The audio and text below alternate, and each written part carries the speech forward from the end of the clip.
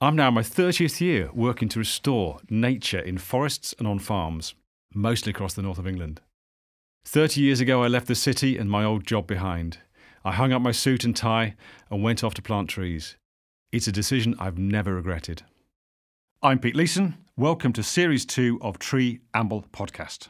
This is a podcast about people and farming and trees and nature and how we could all do much better.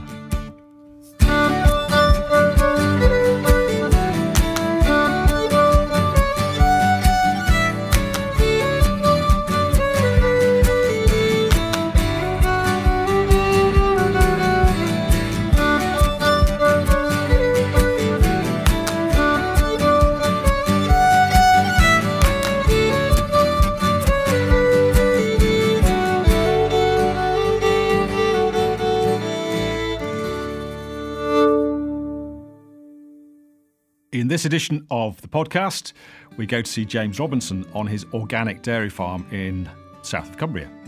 James is somebody I've known a long time and we've bumped into each other at various events over the years. It's a really important farm in terms of the nature conservation side of farming, this one. James is very much part of the Nature Friendly Farming Network, and I'm sure you'll hear through his voice how passionate he is about farming the way he farms.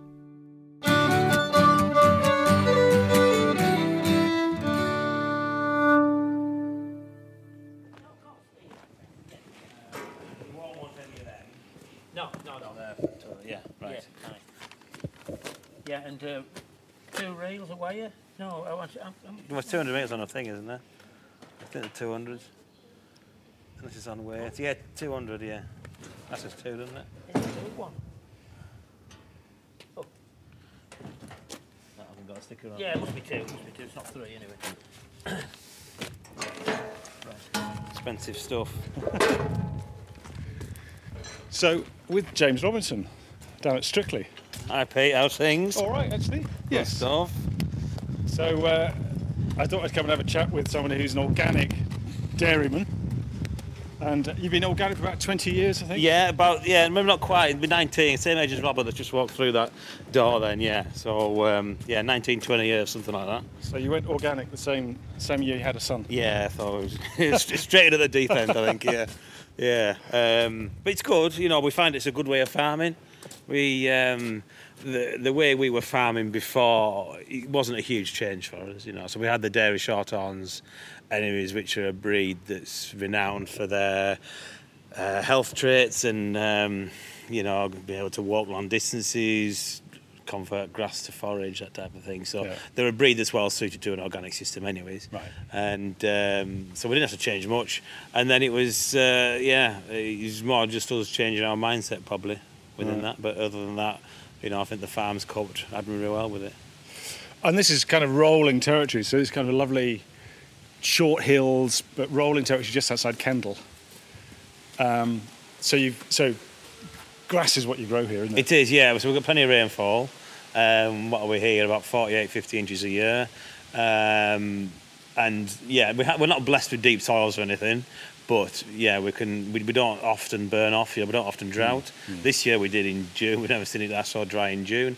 But that was just an exceptional year. I think we can now we'll see when we go out and about, how much grass there is about, how much grass we can grow without any artificial inputs. Yes, so there's no inputs here at all. No, so people think that you can only grow grass. Fertiliser grows the grass. Yeah. The artificial bagged fertiliser, that's the stuff that grows the grass, but it isn't. No. That's just like that energy boost at the top. That's like the sort of Red Bull at the top, isn't it? Really, whereas in reality, 90% of the growth really that you're going to get is going to come from nature. It's going to come from the nutrients that your cows are producing, the muck from them. It's going to come from the nitrogen that's getting fixed by the crops. So keeping the healthy soils right and everything. That's how you grow grass. And the rainfall. We do need that rain. Yeah, you need the rain. But the soil health is a key. It is, yeah. And our soils I think were good anyways. Because of the topography of the land. i.e. it's sort of short, sharp, steep slopes, small fields and everything. We do plough, but we plough we only plough what we would call like the meadows, the stuff that we're going to actually that we're going to make silage off, going to make a forage crop off, and then it's only every 15 years. So we're ploughing about 10 acres a year. This year we haven't ploughed any actually, but we're generally ploughing about 8 to 10 acres a year, something like that. So it's, you know, in terms of, you know, bare soil, in terms of soil disturbance, it's absolutely minimal really. And why are you ploughing? So we're ploughing really when we want to reseed a field, so when it becomes sort of tired, as it were, and the main reason probably is for weed controls, like dot control and stuff. When they get to a stage where they just become, where they've almost, they're sort of competing too much with the grass, so they're reducing yields and stuff. And then when we want to get some better, you know, some better cloves in, when we want to introduce some more herbal leys and stuff, we have tried overseeding.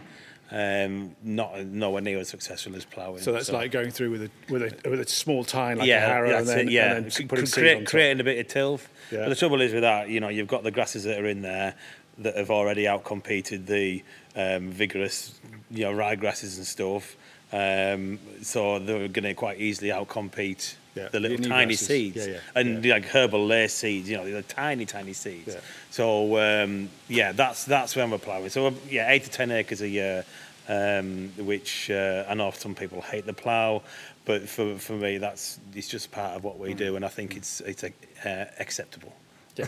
Oh, it sounds like a low level compared to it is very, and you know, and I think you know, if you get a good plough and you do it sensibly, we're not ploughing deep because we haven't got deep soils anyway, so we're ploughing sort of 6 inches, just basically just flipping the sod over is all we're doing really. And we do find that we get very good results from the reseeding with that. So we've just walked down through the yard and we've come to your new building, and obviously everybody's outside at the moment, aren't they? They are. So it's we're still in summer, you know, and for us, with livestock farms, especially dairy farmers, you got a summer and a winter. So that's pretty much it, really. Summertime cows are out. Wintertime, they're in the buildings. Or summertime, they should be out, I should say. You know, it doesn't always go, but because some people like to have them housed all year, but we like our cows outside. So as soon as the weather allows. So that's generally end of March. The milk cows are out, the dairy cows are out then, and then they'll be outside till right at the end of October, beginning of November, depending on the weather by then. Night time they'll be in probably end of September, something like that, when it becomes sort of dark after the evening milking.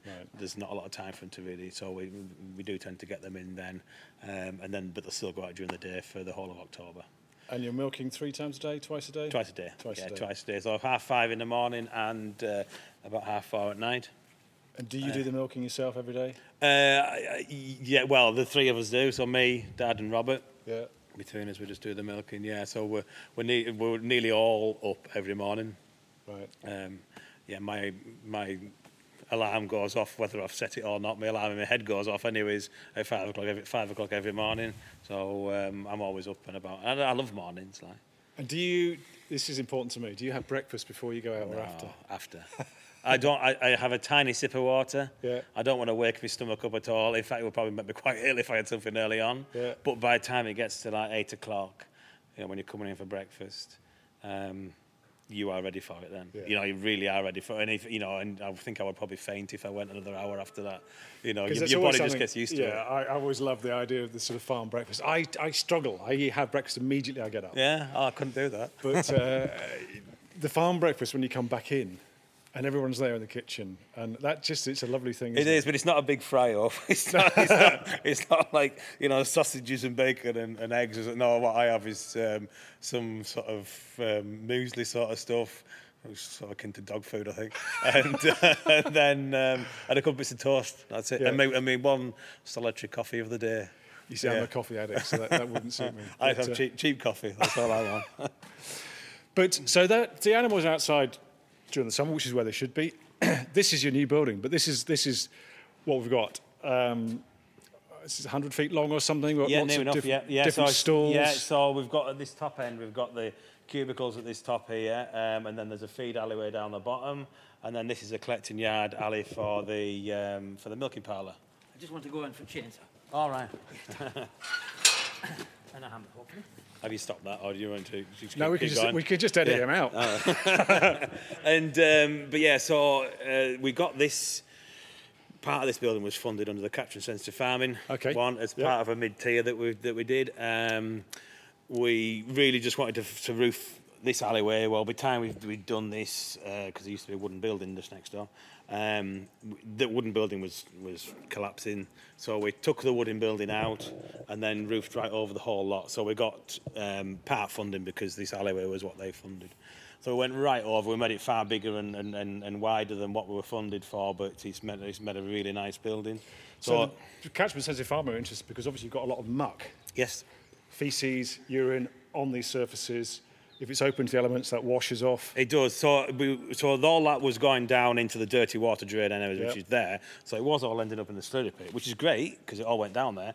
But then, what did I say? We've got 50 inches of rain over this area. That's a lot of water going into that slurry pit. And every bit of water that goes in that slurry pit, it's expensive to move out. Water's heavy. Well, also, I mean, it's a massive storage thing. But then, when it rains harder, you've got more to store. Yeah, and then you've diluted the muck that's in there as well. So, and if you're wanting to store it all winter to then spread when you should, which is end of March, April, when stuff's growing. Well, you've ended up, you've got a much more diluted product, and you've also, you're probably going to run out of space. So it was ideal for us because, and it's better as well. So not only have we stopped the dirty water going down the drain and then having to store it, the cows are stood here. If it's raining, they're stood here. Yeah. In the shelter. They're also sheltered from the sun as well. So when it's bright sunshine in summer, they're not stood here because you fit in this bit here. You can fit 80, 90 cows in here. It's quite cramped. Well, cows always stand close to the collecting yard, so they build to generate a lot of heat. So that the more sun and stuff we can keep off from the. And you don't have to wear a raincoat either. No. So you come out from the parlour to shove them in, and it's like whoa, and you hear the rain bouncing off the top, of which we've had plenty this last month or so. So one thing we did with this, because it's a south-facing roof, nice slope, we got them just to put the roof lights in that far in the north-facing side's north facing. Lights, yeah. So we've got loads of light coming in onto these cubicles where the heifers are. This side over the collecting yard alley hasn't got any in because we've put solar panels above. So our electric this year we were under contract until April, and we were paying about $8,000 a year for our electric. Contract was up, and they were wanting $32,000 for it. Okay, yeah. We managed to negotiate that back down to about $16,000 once we shopped around, but it's obviously still doubled then. So this solar, which is there's 65 panels on there, it's about 25 kVA and kilowatt, and it's producing about 60% of our electric from the end of February when it went in. Right. So it's more than halved our. So we're pretty much paying what we were before, but this, and it's an absolute no-brainer for me putting solar on something like this. Brand new roof, great for them to put it on. It's facing the right way. It's a short distance back up to the meters. It's generating electric all the time. I could look on my phone now and I could probably tell you what it's doing. So I've got one of these fancy little apps, if I can find it. There we are, Solid Cloud. Oh, login failed. Well, that's technology for you, isn't it? Oh, well. And I don't know what the password is. Sorry, I can't look. That was bad timing. But no, I've done that with my mum. So from Cumbria, I can look at my mum's stuff in Suffolk and see what she's generating. I mean, it's June. It was exceptionally sunny in June. June, we did 75% of our electric. Right. The best day I think we did was about 87% of our electric. So what we've done, because we're milking, either end of the day when it's not bright sunshine, it's still producing a little bit then. But we've actually we've changed our water heating and milk. We have an ice builder for the milk cooling, so it runs through that and then pre-cools the milk before it goes in the tank. So we build the ice during the day. We heat the water during the day for washing out as well. So we've actually it's like an ice battery pretty much. Yeah. So we're storing the energy within ice. So it works really well. And it's just it wasn't cheap. It was $30,000 to put all that up, but. If we're saving $8,000 a year, that's a short payback. Well, that's a short payback, isn't it? And then the income.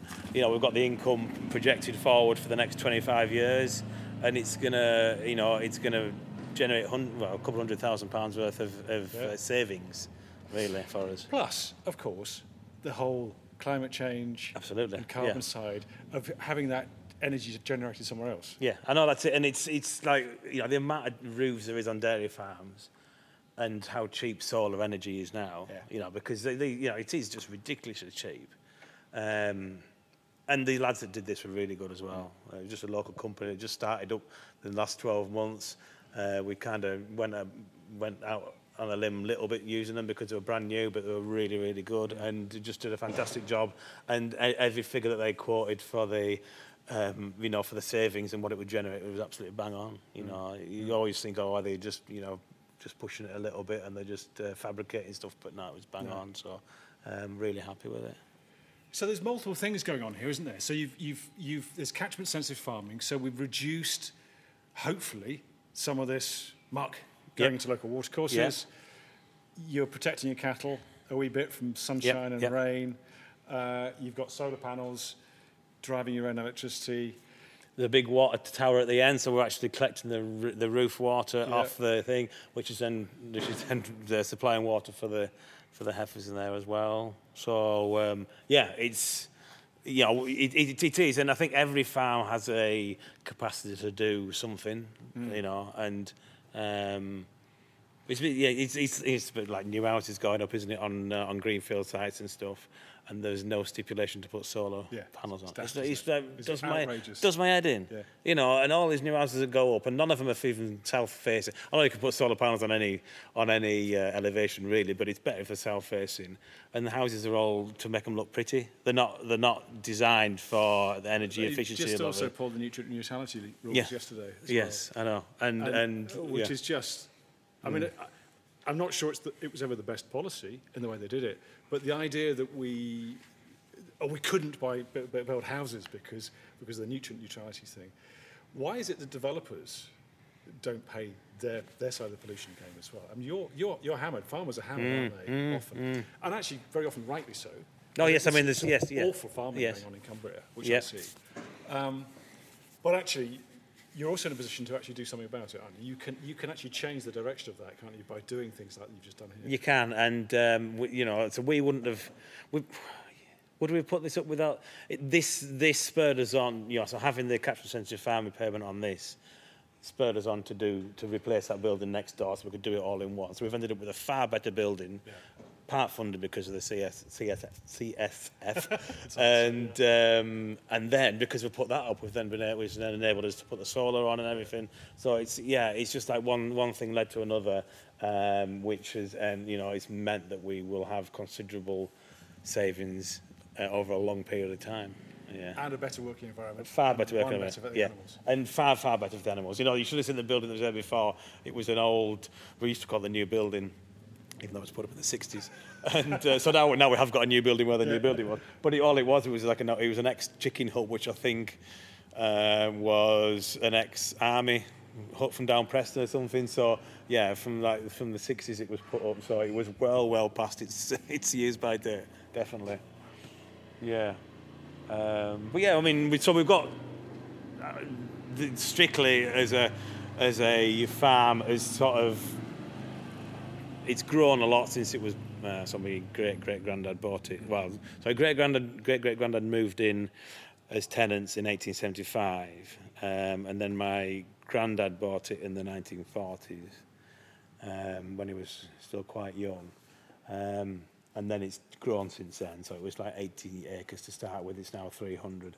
And the buildings have sort of then just added on and added on and added on. So nothing's ever been designed. It's not been planned. It's not. No. It's just sort of... Yeah. But the thing is, because of the way it is as well, we're stuck on the side of a hill, you know, and the slopes are every which way. So we're kind of really sort of fenced in a bit by the hillside. So there's not a lot we can do other than the footprint we're actually already on. So just thinking then about this is better for the animals here. I wonder if we can go and have a look at some of the animals outside. You can. Because I'm really fascinated by... I think the best thing to do, hopefully the cows are fairly happy down there chewing the cud, so we can go and have a look at them and look at what we're doing with Because one thing we've talked about a lot in the past is hedgerows and field trees and wood pastures. Plenty of those. And I'd really like to talk to you, because I think are you the chair of the Nature Friendly Farming? And the vice chair of the England Steering Group, for the Nature Friendly Farming Network, and FFN, which is nearly as hard to say as CSF. Yeah, so great organisation. You know, I've been part of it for a few years now, and I think it's just in the right spot at the right time. You know, so it's this middle ground. So we've got the NGOs that want to get loads of stuff done on farms and in countryside and improvements and stuff at one end, and then we've got the farms at the other end. And quite often there isn't that, you know, there isn't enough conversation in the middle, and it's in the middle where stuff happens. But this is the whole purpose of this podcast series, is to have conversations about the middle ground. Perfect. Because I think that's where exactly we need to be. It is, and I think, you know, and there's just so much can happen in there, Yeah. and that is where it's going to happen. You know, there'll always be little bits either end happening, but it's often quite forced. Then stuff in the middle where it's, you know, where it is much more amicable between NGO groups, people that want to make a real difference, and then farmers at the other end that are able to make that difference. That's the thing. And a lot of that is about sharing knowledge, isn't it? Oh, it is, yeah, and yeah, understanding. yeah. Because I think farmers have been pushed very hard by policy, by funding, by governments, pushed very, very hard at production-focused outcomes, really. Yeah. And we're now thinking, okay, climate change, species loss, they're ripping, aren't they? So we're now having to think about, actually, can we do this differently? And, of course, we have a whole range of costs that have come in as well. So it is a perfect time to talk about it. It is. And I think, you know, it's, there is just so much that can be done in there, and NFFN is just perfectly placed, as are other groups as well, but You're going to push bang that one. Right, let's go and see some of your cows.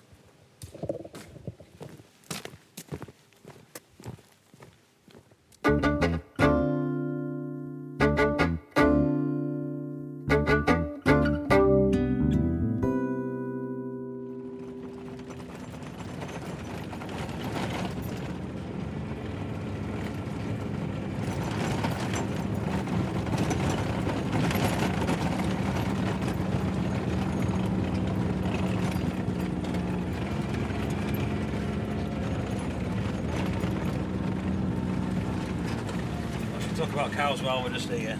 Yeah. We'll just be a bit stirred up because Dad's just gone through with a bike, so let's just Okay. stir them up. But Yeah. we'll talk about cows while we're here, and then we'll go up the top of the hill and talk a bit more, yeah. So these are the girls here. We've just come, as you said, everywhere you leave that yard, you come downhill, don't you? So we've just Yeah. come down the bottom. There's a stream just behind us, and as you said, there's the girls. So there's 100 and... No, yeah, they're just shy of 100 actually there, isn't there, at the moment, milking. And, so the dairy shorthorns. So it's a breed that... It's the oldest pedigree breed in the world, actually, is a shorthorn breed. Goes back to 1822, and Okay. we've been pedigree here since 1915. That was when the first pedigree animal was born. And they're lovely chocolatey brown, speckled with the creamy white, aren't they? So Yeah, so the brown is actually called red. So, Okay. so it's red. Sorry, yeah, yeah. red, yeah. So they are red, white, and roan. So the speckled is a roan colour, ROAN, and the sort of colour could be anything in between though. So it can be from all red, and it's got to be a real dark red as well. You know, a real dark red, like so. You see these here. You see the sun shining off them. Yeah. You know, it's just when you get that shine on them at this time of year, I think they look fantastic. And you know, I think sunny days, bright sunshiny days at this time of year, it really brings out these cows, because I mean they should be full of grass now as well at this time of year. They should be happy. You know, they should be sort of basking in the sun, eating a little bit, and just loving life, I think, really. So you're a bit of a nerd about your pedigree then, is it? Yes and no. I'm probably not as much of a nerd as I used to be, really, with them. I mean, I could tell you everything about every one of them, and the size and the dams and everything. Some people go mad for figures. I'm more just on the families and that sort of thing. Okay. But yeah, I mean, every thing is with the dairy breeding, dairy cattle. You know, there's so much information that it's been used for breeding going way back. So since the first pedigrees were introduced, which was a shorthorn breed in 1822, dairy cattle have been bred to produce. Cattle have been bred to produce better meat, more efficient meat production, milk, better quality milk, health traits, everything, and that's all just on the figures that were sort of gained from those very first ones. That's why the pedigree her book was set up. Really, Right, it was to breed from the very best animals and know the breeding of those very best animals, so that they could be, you know, you could use then the sons as sires, and you could use the daughters as dams for sires and things. So yeah, as soon as that happened, progress happened very, very quickly within the dairy industry, really. But these are not the sort of champion milkers in terms of hundreds of litres, are they? No, so they're not as high producing as a Holstein, you know. But their job, David Shorthorn's job, is to produce grass off this, you know, so to produce milk off this grass, and then it's to go, sort of climb on that bank in there, you know. Well, no disrespect to Holsteins, but they haven't been bred to clamber up such as that, you know, and they wouldn't. So these are quite steep slopes, aren't they? And I mean, you've got all aspects on here. So for me, slightly on the ecology side, you've got loads of different niches in here for wildflowers, haven't you? Yeah. And you've got some fantastic hedges at the top, which we'll talk a bit more about. But they feel like they're in the right landscape. And someone said to me, I think I put a picture on Twitter of cows going up one of these bankings. I don't know which one it was, and they said, "By God, them cows look well up there," you know. And then that's what they do. They are. Yeah. And of course, the Dairy Shorthorn breed was established in the north of England. It was really like around the northeast originally, but the north of England is where it really sort of found its feet. The whole north of England, you know. So there's been Shorthorn cattle on this land for hundreds and hundreds of years, you know, and yes, the pedigree only goes back 100 years, but there'll be, you know, even before the Shorthorn herd was established, there would have been cattle like this on here, yeah. And these ladies are all organic, so presumably, we haven't seen yet, I haven't looked in your fields yet, but presumably your cow pats are full of dung beetles. We'll have to go rooting through them. Maybe at the moment for the milk cows, because of this grass they're on, they're probably quite loose. Yeah. But I'm sure we could probably find some. But where the young stock are, you know, where they're on not quite as good a grass as what these are on in terms of the protein and the energy and stuff, then there is lots of dung beetles. Yeah. So Claire Whittle, my good friend, she came round she comes on quite a lot, but we were looking at the dung beetles are in there, and ours was the first dairy farm that she'd found one of the tunnelers, you know, with the geo troops, whatever, one of the big boys, so you know, so we have got lots, and so we're not using, we're using wormers very, very sparingly, very selectively. We haven't had to worm any yet this year. Flukicides, we fluke them at drying off, when they're dried off, and then during winter if they need it. And they don't get any insecticides at all, you see.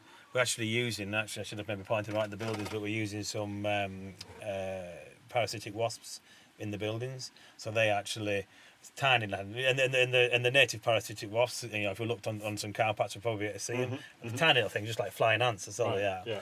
So we put these around the buildings in little release stations, and every fortnight, and they come out and they eat all these are the good guys, the parasitic ones, and they eat all the bad guys, all these nuisance flies, the ones that are causing mastitis and that sort of thing within the cows, and you know, and problems with calf health and stuff. So we're using like a natural predator really. We've done that. This is the second year we're on now, and we're really seeing the results now. So it's taken, you know, it takes a while to sort of build up the sort of numbers around your farm really. It's not cheap, but then one case of some mastitis on a cow or dry cow, whatever, that isn't cheap either. So if we can prevent these and it problems, corrupts your system because you've then got to treat them. Yes, that's it. And we haven't used, touch wood, any dry cow. So what we call dry cow therapy is where you're putting antibiotic tubes up a cow when you dry it off. So talk about drying off, for those that don't know, a cow should, in theory, if everything goes right, it should milk for 10 months. So say it calf today, in 10 months' time, we would stop milking it because you've hopefully got it back in calf again, and then it would have 2 months holiday, it would have 2 months dry period, when it would then calve again, hopefully the same day as it did this year. Very rarely works out quite that well. But so that dry period, they're quite susceptible. Because you aren't bringing them through a parlour every twice a day to checking them and stuff. They can be out in the field where there might be lots of flies and that type of thing that might spread mastitis in. And then that teat end, you know, should have a natural seal on it, but sometimes they don't. So people for a long, long time, you know, probably since the sort of 60s, when antibiotics were then introduced into dairy cows quite a lot then, you would use dry cow therapy during the dry period on every cow. So every cow would get antibiotics. We haven't used any routine antibiotics like that since we've been organic for 20 years. We've now haven't used any dry cow therapy on any cows for 3 years. Yeah, 3 years. And mastitis rates during the lactating period, during those 10 months, during the milking period, ours has come down and down and down ever since we went converted to organic. So now we're down at probably 3 or 4 cases a year. And that we have just treated those for the last 2 years with udamins and things. So we haven't used any antibiotics during that period either. So that's quite technical. What you're saying is this system is working for you. It is. You're reducing your inputs and your costs, but also the cost of the environment. Yep. You're bringing in natural ways of coping with some of those problems. Yeah. The beasts look And if you give cows chance to, if you put an antibiotic tube up a cow's udder, yes, you might kill the bad guys in there, but you're also killing all the good ones as well. Yeah. And those good ones, give the cow a chance, as long as you can keep that cow healthy. So you can give them anti-inflammatories, painkillers and things, which gives them an opportunity then to fight the bacteria in there, the bad guys in there. You know, just give the cow a chance, you know, chances are it will be able to sort it, you know. And so we have knocked our antibiotic use down massively. We can still use antibiotics, so being organic doesn't mean we're not allowed to use them, because if that cow or calf or whatever it is was sick enough, was poorly enough that it needed antibiotics, we would give them. And then there's long withdrawal periods and things, and then there's a lot of controls over it. But we would still, that animal's health would come number one, more than any of our organic status would. So it's just using nature as much as we can, and you know, helping the cows to helping the animals to help themselves. Really, if you keep the animals healthy, you know, then they shouldn't really get poorly anyways. You know. So would you say this is an intense system, or is this? It's not extensive. It's not intensive. It's somewhere in that middle ground. Because if we're extensive, we'll probably have about 10 cows, and they're just be wandering free with flowers in there or something. I don't know. But we're using the resources that we've got on farm, and that's what organic really is. So it's more like carrying capacity then. It is. So you can never really overstock an organic farm, because you'll soon get found out. Yeah. You know, i.e. the system will find you out. You'll get caught with your trousers down. You're also then not buying in soya-based foods, or you're not buying in stuff that's coming in from the Amazon, for example. That's it, yeah. So we do buy feed in, but for the dairy cows, but we have been soya-free for 5 years now, I think, something like that. Yeah. I just didn't want to be part of that whole thing. And whether the soya came from the Amazon or not, or South America or not, it was still the world market, because everything's such a world market now. So I didn't want to be part of soya, palm oil, and palm oil is probably just as bad, if not worse, than soya. So I didn't want to be part of that. And these cows have an ability to convert grass really, really well. And at this time of year, we get, you know, being organic, all the clovers are really, really flying now. We'll just drive to the top of a hill and we'll see all the clovers and stuff. But all the clovers get to really flying at this time of year. So that's nitrogen fixing. Yeah, it is. You know, and then we've got, you know, where we've done any reseed in the last 3 or 4 years, we've put herbal leys, and so we've got like plantains and chicories. We've got different types of grasses, you know, so we're going for fescues and timothies and cocksfoot and stuff. Timothies and cocksfoot that were sort of left behind to the perennial ryegrasses in the sort of 60s. People then didn't really start, you know, because then, you know, you had this bag fertiliser that you put on, and if you had perennial ryegrasses in there, this fertiliser just made them grow like mad. Yeah. So the sort of the breeding of the plant breeding of like the cocksfoot and the timothies and stuff, that kind of got left behind a bit really, and it's only really recently. I mean, I might be wrong. Some plant scientists probably screaming the thing now. Said I've been spending all my time doing that, but you know, but it's only now really that people are starting to look again at timothy and cocksfoot as to what a fantastic plant they are, fantastic grass they are, and they're delivering. I mean, it's not just one species; it's multiple species. Yes, yeah. Delivering multiple, presumably minerals and nutrients that are otherwise missing in your ryegrass sward. That's it. And then cocksfoot timothy, and especially cocksfoot, really drought tolerant because they are such deep rooted. So in climate change terms. Yeah, it is. So you know, so that's one reason why we are putting in more multi-species swards now than ever, and that is just really just to give us more resilience. We get better growth at the sort of the shoulders of the ear as well than you do with just a perennial ryegrass. But we never ever, you know, we haven't just sown perennial ryegrass for, you know, for probably 30 years. We always would have put clover in, but now, being organic for 20 years, without clover, we just couldn't farm. That is the sort of the number one plant for us, really. Clover, Should we go and have a look at some? We better go and see some clover.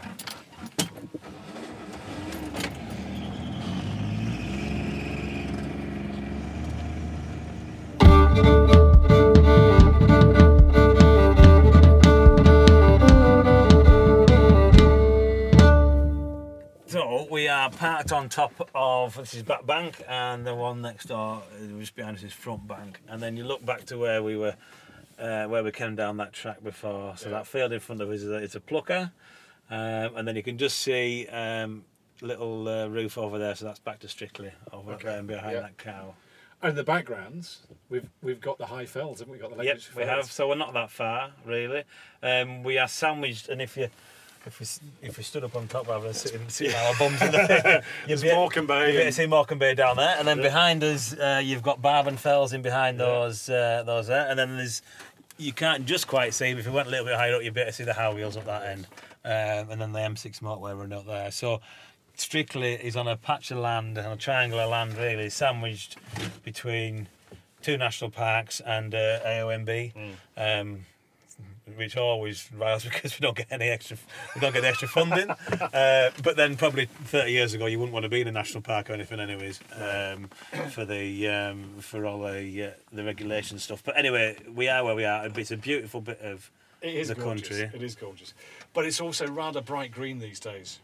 It is outside of your bit. But then ours is very bright green, but it's bright green just without any bagged fertiliser and stuff on. So this is. And we've got, we're not that dark, rich, sort of floppy grass type of, almost black type of nitrogen stuff. But a lot of the greenery now for around here is on the, is just because it is so lush and growing now at this time of year. If we come in June, everywhere was looking very brown. So it does change quite a bit that way. We've got a lot of green from the hedges as well. So, just go back on the clover, because this field I can see is just what is it? I mean, in terms of the leaf area, it looks like it's sort of 40-50% clover. I know that's not quite. By this time of year, it probably is getting towards that. Yeah, it is. And so these are just white clovers in here. Mm-hmm. We have grown some reds, but some of these modern whites are as high producing as reds, and they've got that longevity. Well, they just last forever. Red clover, 5 years, and then it gets like a nematode worm in and stuff, and it tends to, by the 5 to 7 years, after 7 years, you're not going to see any. So that is for a very short-term lay where you are wanting, where you're going to be using it in a rotation, because we are on a much longer rotation for any reseeding. So we're about sort of 15 years. Whites for us are just a thing, and if it doesn't need reseeding, then we won't. We're only doing it because we do. Now this field used to be absolutely rank with docks, and it's not so bad. There is some, but they don't bother me. We don't. Before we converted to organic, there was 3 things that really bothered me as to whether it would work or not. There was animal health, so cow health, and that's better now. And that's because we are, like I said before, we're trying to help the animals help themselves as much as we can. It was grass growth. Well, grass growth, we've got between 90 and 95% of where we were before. So when we used to put 40-50 tonne of fertiliser on every year, right? Considerable amount. It sounds like a considerable amount, but in reality it's probably not compared to a lot of people. But it was still all that as nutrients getting bought in. So is that 40-50 tonne really worth that 5 or 10% growth? I don't think it is at all. So if you get the soil right, you get you get enough clovers in there. You try and look after your soils as well as sort of getting them to a certain level. You then want to maintain that and or improve them. So you've got to look after your soils and stuff. If you get all those right, then you can get to this 90-95%. And then the third one was docks. Well, it was weeds, but it was particularly docks. We've still got docks. But then you show me a farm that hasn't got docks. And also with docks, you see, they're indicator species, really. So they're telling you that there's something wrong. Yeah. So they tend to really only grow in really panned areas. Compacted soils. So they're a pioneer species like like certain thistles and stuff where they've got a real deep taproot, and nature puts them there to break up that soil, and they do a fantastic job of a real deep taproot. So they're breaking up that soil and they're bringing minerals up and down. They're putting air down in the soil and stuff, and so it's for me they are not the sort of the real devil that they're really. But that's a changed mindset. That's youth rethinking. It is. I think Michelle would tell you that. My wife Michelle would tell you that when we first converted to organic, I would wake up with having night sweats with dogs. But now I see them and I could look on there and I can see some holes in the leaves. Well, I know that the dock beetle is then in among those. Yeah. So the dock beetle, we've just got masses of dock beetles. I know it probably shows we've got quite a lot of docks, but they do, certainly this time of year, you'll see them just go across a field and they turn a nice big fat luscious green leaf into like lace within a few days. Work, isn't it? Yeah. It is. Yeah. And then they'll just move on and they only go for the docks. And it isn't maybe a plantain or something to go with, but I think round here they only go for a dock. So they are the perfect little mini beast. And then of course they are benefiting large invertebrates, birds and stuff that will swoop over and get them. So having that dock isn't such a bad thing. I don't think really. You don't want a field of them, but having the odd one. It's it's fine. It's fine. And in terms of bird life, I can hear twittering in the hedgerows and things like that. But the increased insect mass on these farms, organic farms or regenerative farms, is fantastic, isn't it? The increased, and we see birds flying over all the time now. Yeah, and it is something. Yeah, so you need the different. You need the more diversity within the swaths and stuff for that. You need the healthy soils and things, and you need to not use the insecticides either directly or indirectly, sort of through the cow or onto field. And then you will just get masses of stuff. And once you've got the invertebrates, and then you get the mammals and you get the birds and stuff. And it is just it's amazing how quickly things find the feet, and it does just become as a sort of a I don't know whether you could call it a function ecosystem, but a relatively function ecosystem for a because we are a commercial farm. Yeah. For a commercial farm, it's functioning pretty well, I think. But you're producing food, quite a lot of it. Yeah. But you've also got nature on site. Yeah. And I think that is the direction of travel we've got to get down. And the two aren't exclusive at all. It's not easy to get them together, but it's better when possible. It's possible, and it's better when you get them together as well. It's better for everybody. And in terms of a mixed sward like this, obviously your cattle have got a more interesting diet. Not just interesting to. So every if you were to go along and what cows do, they sort of rip it out. They don't, cattle aren't selective grades, so they will just grab it, and they will just rip it all out. And if they've got something, 10, 12 different things in their mouthful, well, that's got to be better for them. And then there's all the like you said before, there's all the minerals and things that are in all the different plant species that won't be just in a perennial ryegrass that's only there because of the fertiliser that you're putting on, So I don't know. I just wonder whether we as farmers have been suckered into the system a lot. Really, we've felt that we've had to go along with it, and that's you had to get the higher producing varieties in your swaths in your grass, which then meant you had to put the fertiliser on, and then you didn't really want all the docks and dandelions and stuff, so then you had to spray everything with a broadleaf herbicide, which then meant you didn't get any clover either because that would kill that.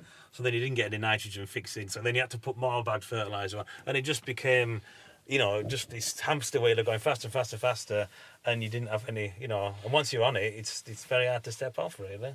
It is, and if all your neighbours are doing the same thing, yeah. And all the research that's coming out, and it's funded by those companies. Because that's where the money is, and there's no, there isn't.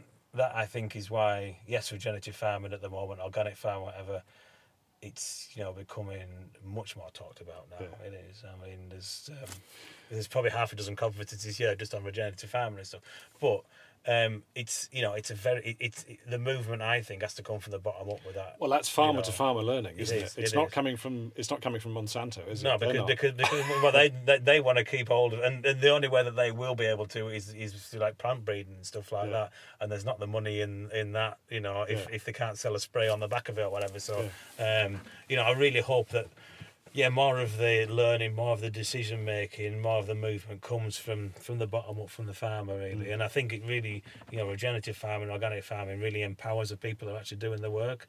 It gives them so much say in the whole of their industry, really. Well, the ones I've met are really happy. They seem to be happier, more contented. They're sharing, they're meeting new people. I think it almost feels to me like it's this kind of subtle movement of people who are talking to each other, giving information away for free, but learning from each other as well. Giving information for free. Yeah. Well, it's great, isn't it? It is. And I think that's what we noticed when we became organic 20 years ago. Really was. There was a little Cumbria Organics group sort of set up for all the new entrants that were coming into organic at the time, and it was like, bloody hell.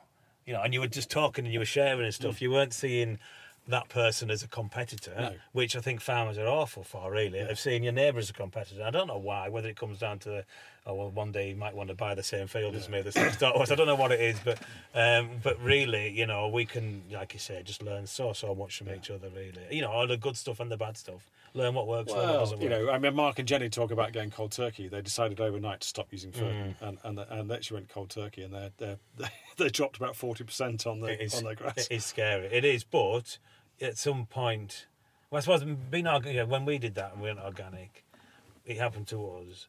But if you're not going organic certified and there's no regenerative certification or whatever, but if you want to move more regenerative, you don't have to go cold turkey. You can do it as a more learning process. Which is what they say. Actually, we did this. We could have done it in a much more staged way. Yeah. But then if you can live with that cut for a period, knowing that it's going to come good through mob grazing or whatever you do. I think it's having belief in it, and not looking after 6 months or after 18 months or whatever at your grass and think, and it's yellow because it hasn't had that nitrogen fix. Yeah. And then you're comparing it to your neighbour the other side of a hedge or whatever, and he's kept going with his 300 weight of nitrogen for first coat or whatever, and you just can't compare because that's a different thing. Yeah. And yes, he might have massive big swaths of grass when he's getting his silage in, but that a lot of that has come from bag fertiliser, and half of that's going to be water that's going to run out anyways and stuff. So it's cost him what, £400 a bag now? Yeah, it got up to nearly 1,000, didn't it? Like last year. It's back down. It is, but then also it's the offset cost as well with everything, isn't it? It's the manufacture of that fertiliser, it's the transport of that, it's where that energy could have gone if it wasn't gone into fertiliser. So I think the more that you can produce off farm and the more you can work with what you've got on farm, the better it is. Yeah. So the other thing we haven't talked about, and I think we're both kind of itching to talk about, is your hedges. So that's the other thing, is actually your animals are able to browse these hedges on, and you've got a barbed wire standoff, but that's still giving them they've got long necks. It is, cows have long necks, so they can reach over that, and I'm quite happy with them reaching over that. There's still the core of the hedge is nice and dense in there. So these are all laid hedges. So this was laid not last winter before, so it's been laid 18 months or so as that. So last time that was laid was probably 25 years ago, because as you know, you lay a hedge every 20, 25 years. So we had this discussion where I said you should lay them every 7. It doesn't matter. I mean, you've got loads of hedges, haven't you? Yeah. And I'm talking about young hedges and getting them going. You're talking about hedges which have been here, presumably, hundreds of years. Yeah. So that wiggly one down at the bottom there, you just sort of see some of the edge. That's the parish boundaries as well, you see. Right. So ours is the one at the far side, then the neighbour has you can just see the edge of the flat one at the bottom. So that hedge will have been there since probably about 1100, something like that. Okay. Yeah. So it's quite likely if that one was there, then a lot of these others will as well. You look on top of that hill, that's called the Helm. On top of there's an iron. You see a little lumps at the far end on the left hand side. Iron Age Hill Fort, which was then and then there was a Roman fort there as well. So this area has been farmed probably for thousands of years. And a lot of these boundaries will have been set out in that time, which I think is that's one of the reasons why I think apart from all the other stuff. But one of the reasons why we should really, really look after them. Well, you've got small fields. I mean, obviously they're quite exposed in some respects because they're all tilting in a direction, aren't they? But within every field, you've got shelter. Yeah. And you've got additional browse. So there's whole verticality. You've got this sort of view. Yes. It's not all grass and clover, is it? You've got lots of leaf if grass. I was to add, and I have done, if I added up all our hedges together as an area and laid them side by side, it's about 11 acres of hedge that we have. Okay. Yeah. And you think, oh, I've lost 11 acres. You know, if you were thinking that way. But you haven't, because that's just growing. It's just growing a crop. It's just a different crop, and the cows at certain times of the year will eat different things depending on what they want, and they will decide what they want to pick out the hedge, whether it's the tips of a hawthorn leaf, or a bit of willow, or they will even go for holly and stuff. And so so they will just eat whatever they want at certain times. There's dry matter in them. There's protein in them. There's different micronutrients, aren't there? And all the different species have those different things. Willow and stuff, you see, it's got them salicylic acid. Salicylic acid. Yeah. So that's like an aspirin. Yeah. So if they want some pain relief or whatever, then they can go and browse on them. So it's also anthelmintic. It's got cobalt in it as well. Yeah. So and the stuff that you wouldn't get in a field, and they will just go and get that. And if you give them opportunity to eat it, not every cow is going to go and eat, but just when that cow wants, they will just go and have a go at it. Yeah. So there's also a little bit of the cow choice in there, isn't there? So you're opening up all these different opportunities for them, and they can go and get that browse when they want to.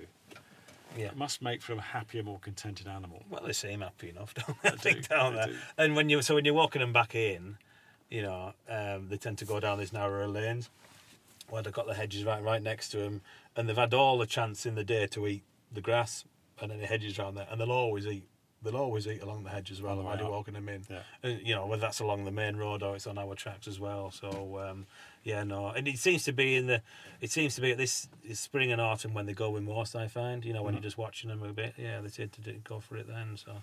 And the other thing you maintain in your hedgerows are these big trees. So you've got some oak, mostly. It's mostly oak, isn't it? But ash down there as well. Yeah, so these, I think there's down the bottom there's a mountain ash as well, hollies. See, a lot of the hollies down that bottom there, they'll be, a couple 100-year-old, some of those hollies down there. They're really big old things, and there's a lot of hollies around here, actually. So we do. So when that was laid 25 years ago, whatever last, those trees were probably planted then. But when we come across a tree when we're laying a hedge, we leave it. In fact, we get quite excited that you found a tree and you can leave it. Yeah. So if it's where there's a need for a tree, so it's like 20 metres away or something from another one, then we will leave it. And with a hedgerow tree, if you've left it and it grows up to a reasonable size, or something happens to it, or you don't want it in that hedge, well, you can just lay it into the, as a tree, you can lay it into the hedge again, or you can use it for firewood, or whatever you want to do, But if you just leave it, you might as well give it a chance, So, and that's providing additional shade and shelter. Yeah.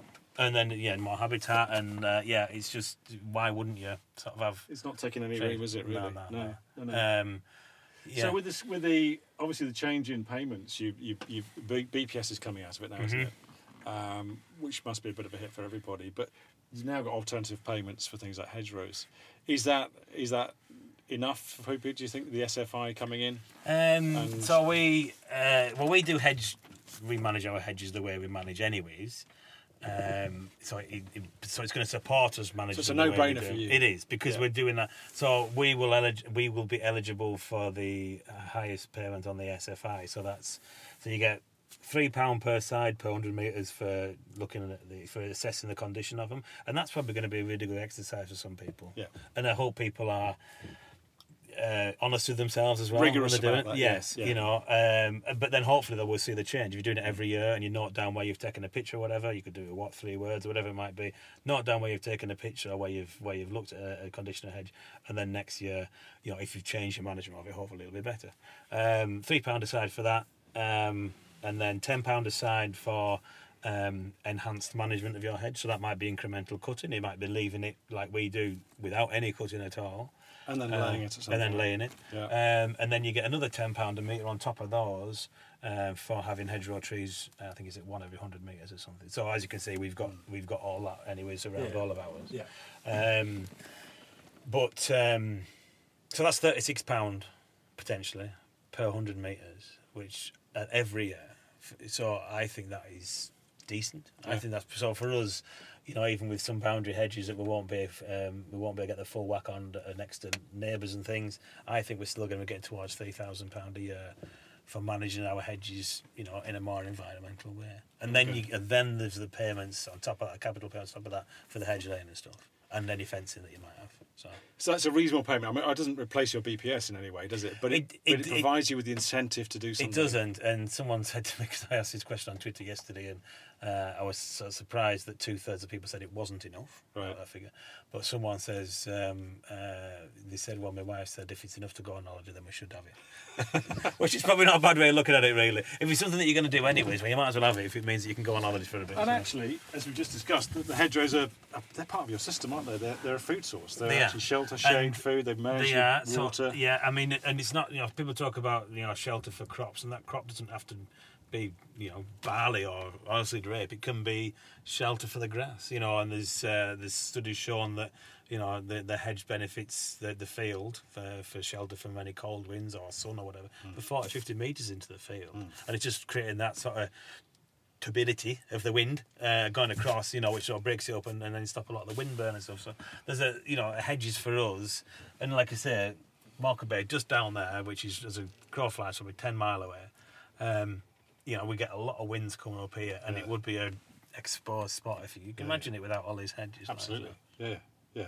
And on those days when it's 2 degrees and raining, that's energy sapping for an animal. Absolutely, it is, and you'll see these bigger hedges when you go for the cows in early September. You had a horrendous night, getting a bit back-endish, as we would say. Go for the cows. It's still pretty much dark, and they're stood behind a hedge chewing the cud, and it's like having a roof over them. And they know where to go. Cows will find the shelter. If you have the option of all around the field, depending on where the wind's blowing.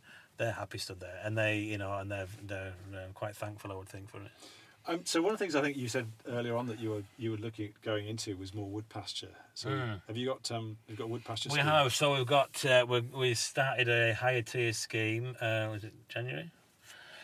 And no, it's supposed to be January. Anyway, so we've got some. We have some. No, so it was last January, wasn't it? Anyway, we've got some. Time flies. We've got some wood pasture that we're going to create down at the bottom here, on these sort of more floodplainy sort of bits. Yeah, so we'll go and have a look at them, and I can bend your ear for some advice.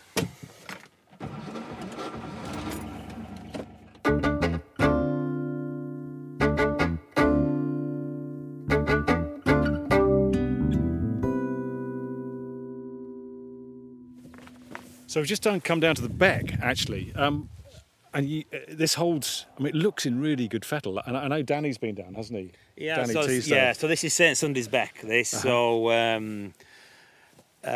real nice beck. So this is on the Beela catchment, which then flows through Milnthorpe, Beetham down there, and then down into Morecambe Bay and stuff. So it's a fairly short run, if the wind turbines are up by junction 37, that's where it starts, up there. So it's, by the time it gets to here, it's probably only 5-6 miles. So it's, but it's really good. The water quality is fantastic. You see all the white water crowfoot in there. We've got the white claw crayfish, good population of them. If you stood here long enough, we'll probably see a dipper and a kingfisher go up as well. And there's also a really good population of fish, so bullheads and brown trout. It's a bit of a problem with balsam, isn't there, coming in? But balsam thing that just needs to be pulled, and that's hard work and time-consuming. It is. I think so the last 5 years we've spent a lot of farm time doing it, and this year we haven't had the time, and it's really shown.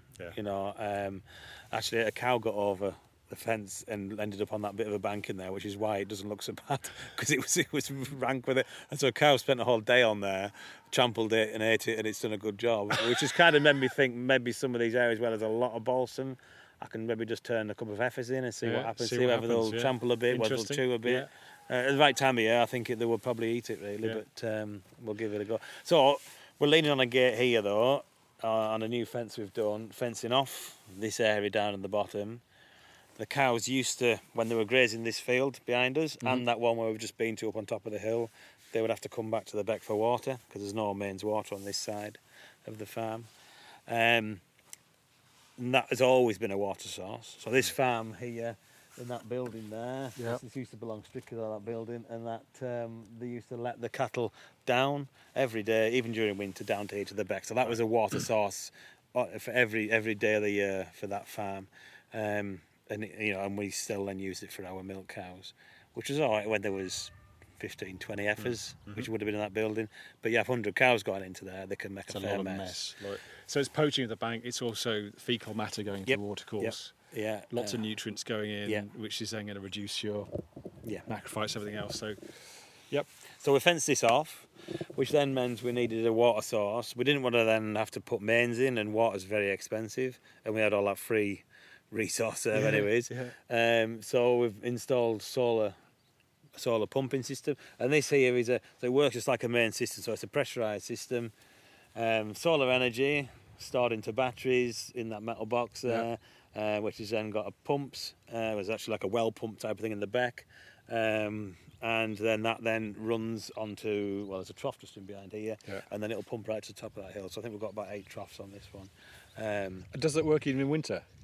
Well, we haven't got stock out in the depths of winter. Good point. So for us, it doesn't really matter. Right. If you had it insulated enough in the box, it probably would. I don't think it'd be a problem for it. Yeah. It would generate a little bit of its own heat anyway, so I think it'll probably be all right. But again, for your system, it's when fine. you've got the cattle out, it's fine. Yeah. And it's it's worked really, really well. So we're using free energy to pump free water onto the cows. And it's meant that we can change the way we've managed our cattle grazing as well. So rather than the cows having to walk all the way back from that field and us having to run these 3 fields together because they had to walk across it to get to the water, we can then split the fields up far better. We can focus on one field, they can then move to the next one, which allows the first field to freshen up again. So we haven't really talked about rest periods on your land, have you? No. But are you? Do you think are you mob grazing, rotationally grazing? What would you call it? We are rotationally grazing, so we're about our rotation probably average about 28 to 30 days rotation for the milk cows. Heifers, it's a little bit different just for where we've got them and stuff. This can sometimes follow the cattle, the milk cows, sorry, or they're on further outlying land. Which can't really be split up very well, so some of that is. But they can eat rougher stuff, can't they? Yeah, they're happy because they're not actually producing any milk. No, they just have to grow and then hopefully grow a calf inside of the calf. But so we very much play it by ear a lot, really, as well, depending on the season. So some of these wetter areas, such as this, where it's much nearer the beck, that might be, not that this is because that's no wood pasture, but if they're in a lower lying area where it's a lot damper during the dry periods, like we had in June, that just grows and grows and grows and grows. But during wetter periods, you've really got to keep off them and stuff. So. You don't want to poach it up. No, and then we've got a lot of these steep banks as well, where if it's wet, you can't graze them either because they end up slipping down and poaching that quite a lot. Yeah. So it makes it an interesting thing to farm, though. It does. Because you haven't actually got much flat ground here, have you? No, and the flat ground that we've got is wet as well. Yeah. As you get all these the smooth rush, we call them reshes. You get all that in here, but that then does lend itself nicely to doing something else with it. So what we're going to do on this bit we've fenced off here on the other side of the beck, and I think there's 10 acre in total. We're going to create wood pasture in there, because this sort of tree cover that we've got up the beck side, it's great, but they're all older and they're all at a certain age and they're all at a certain size and they're probably starting to die off, a lot of them. And we've got all these big hedges and stuff, and I want to just create a nice corridor right through the middle of the farm. So we're going to plant wood pasture in these areas, really. So what, 40, 50 stems per hectare? Yeah, so it's in not cages. a lot. Yeah. It's not a lot, but I mean those oak trees, once they're 200 years old. Yeah, well that's it. If we live that long. Yeah, it'd be nice if nice if you could come back and see how it looks in a couple of 100 years' time. And get some other species in there, aspen maybe, and lime and things like that. Yeah. What's the benefit to you of that wood pasture? It's shelter and shade, a lot of it. I think a lot of it. So when we've had these hot summers and stuff, which we tend to be having. You might not see that we've had hot summers the last month or two, but we tend to get periods now where you get rain maybe for a month, but then you've had no rain and hot sun for a month as well. And it's during those periods really that you see the benefits of having more trees on farm. And again, it's this whole diversity of diet for the cattle and soil health and invertebrates, and it's just having as much diversity as you can across your whole farm, and it's not just in certain pockets, but it's spread as widely as you can. It's, that just benefits so many things. Yeah. James, thanks very much for having me at Strictly on your farm and talking about your farm system and things. Are there any take-home messages? I mean, we've talked about regenerative farming and organic farming. We've got all these conversations about food security and things like this. Is there one big thing under you've got a lovely cap on? Is there one thing under the cap that you haven't talked through that you'd like to kind of get out there? The other day, for some reason, walking the cars back up, and I was trying to think of something, and I thought, I'll do that Chat GPT thing. Yeah, I'll ask that and see what it says. So I thought I'd just see what the information out there is and what it would think. So I put benefits of nature-friendly farming to humankind. Yeah. And it came up with all these things, all the things that we've talked about today, really, on soil health, biodiversity, carbon sequestration, water quality, air quality, all those things. And the one thing they missed out, which I think is the most important for the individual that's doing it on their farm or whatever, and that was that it makes you happy. Yeah. And that's a robot doesn't realise that. Yeah. But for me as a farmer, just farming that way, I think, just makes me happy. And, it's just a good way to farm. Well, you're always smiling. I'm smiling when I'm out doing all this on a nice day. Yeah. But that to me, it just gives me, as an individual, whether I'm a farmer or not, it just gives me so much enjoyment, really, and a reason to do it. Which is brilliant, because I think that is a motivating factor. That you can't be beaten, can you? No, that's it. And if nothing else, if it doesn't make you any money, if it doesn't benefit anyone else, if it benefits you, then then that's got to be. I know there's so many other benefits, like we've said, and so many other benefits to society and identity and everything. But if it just makes you happy, well, that's good enough reason for me to do it. James, thanks very much for your time. I really appreciate it. Good stuff. No, it's been a pleasure, Pete.